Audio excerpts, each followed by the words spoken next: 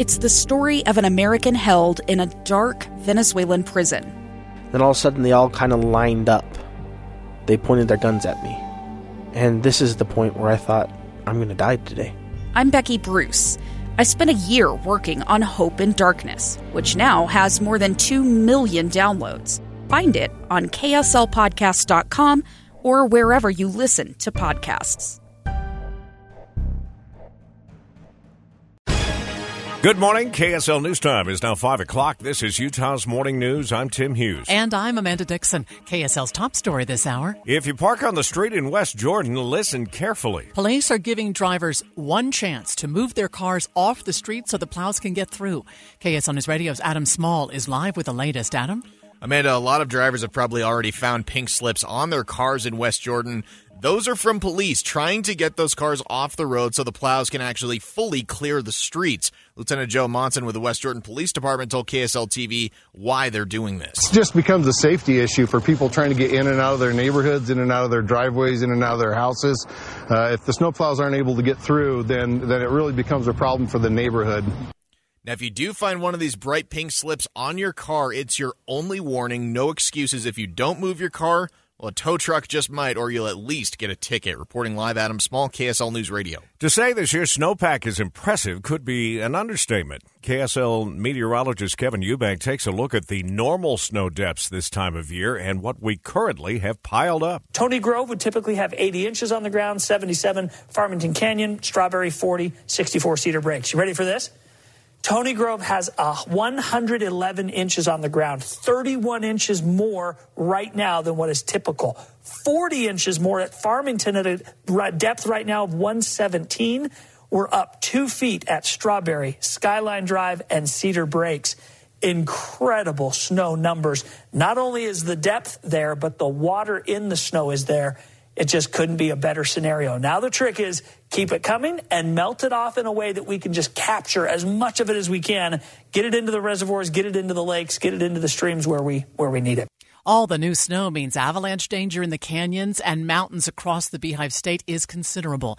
Details from KSL News Radio's Don Brinkerhoff. Avalanche forecaster Craig Gordon says it doesn't matter what activity someone's doing. Even something as simple as running or walking the dog could trigger a slide. Any place where you have more people in the mountains, of course, you have the more potential for people to trigger avalanches. He tells KSL TV if you're going into the backcountry or even the foothills, you'll want to have the latest forecast for the area you're going to be in. Don Brinkerhoff, KSL News Radio. KSL's top national stories this hour. Ukraine marked the first anniversary of Russia's full-scale invasion overnight with a defiant president, Volodymyr Zelensky, speaking to Ukrainians in a video address.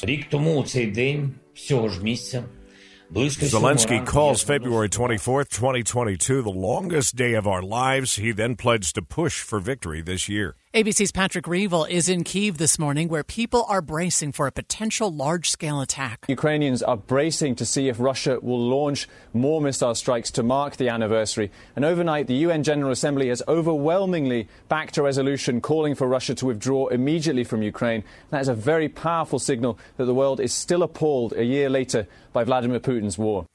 The president and U.S. allies are marking the one-year anniversary of Russia invading Ukraine with a virtual meeting and talk of more sanctions. G7 nation leaders will hold a video conference with Ukraine's President Zelensky to coordinate the next round of military aid, as well as delivering more economic punishment. Go after more Russian banks, Russia's defense and technology industry. Press Secretary Karine Jean-Pierre saying other nations are planning on tightening their economic vice on Russia as well. Andy Field, ABC News, Washington. The NTSB has released its findings on the toxic train derailment in Ohio. Their findings show an alarm alerted the crew about an overheating axle. 11 of the train cars carrying hazardous materials were derailed after additional brakes were applied to stop the train after the alarm sounded. 5 were carrying more than 115,000 gallons of vinyl chloride, which is an explosive.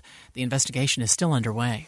Let's get first look traffic here to start the morning. And Andy, hopefully if they've got those barrels leading into downtown out of the way. No, they don't yet. They're working on it, but we've still got some slowdowns coming into downtown from about 13th South to the 6th South exit in downtown. That's why you'll see. In fact, that's right now the only delay you're going to see on the freeway. in between Ogden and Utah County. Still snowy on the roads down in Utah County, even a little bit of slowing going south in Linden and north in Provo. And then the further south you go, the worse the road conditions get. Guys? All right, we'll check back in a few minutes. The University of Utah's first safety conference takes place today. KSL News Radio's Mark Jackson. On the heels of a big settlement between the school and the family of murdered student Chiffon Dong comes a day-long conference focused on campus safety. Dr. Jill McCluskey is set to deliver the keynote address at 9:20. The conference will explore trends, new approaches, and best practices to prevent cyber attacks, explain federal law related to firearms and opioids, a discussion on the year of bomb threats at the U, and an exploration of the work of the university's behavioral intervention teams. The safety conference runs through 5 p.m. at Eccles Alumni House. Mark Jackson, KSL News Radio. In sports, the Jazz won a nail-biter last night against the Oklahoma City Thunder. It took overtime.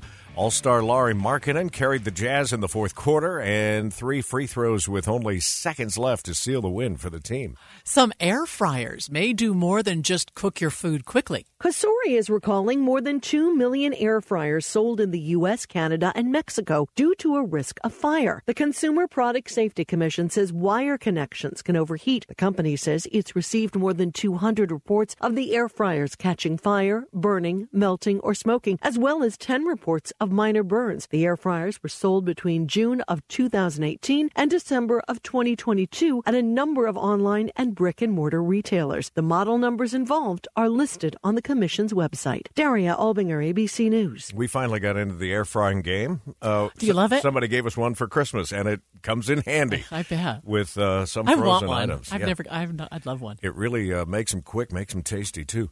The most followed woman on Instagram is ready for a break. I'm 30. I'm too old for this. Selena Gomez announcing on TikTok Live on Thursday, just one day after surpassing Kylie Jenner as Instagram's most followed female, that she's stepping away from social media. The Cleveland Clinic says stepping away from social media is good for our mental health and social health. So how do you know when it's time to take a break? According to the clinic, you'll know it's time to step away if you can't stop comparing, you start scrolling without realizing it, you notice you're annoyed by everything you see, you can't enjoy whatever you're doing without posting about it first, or social media just isn't fun anymore. That's ABC's Will Gantz reporting.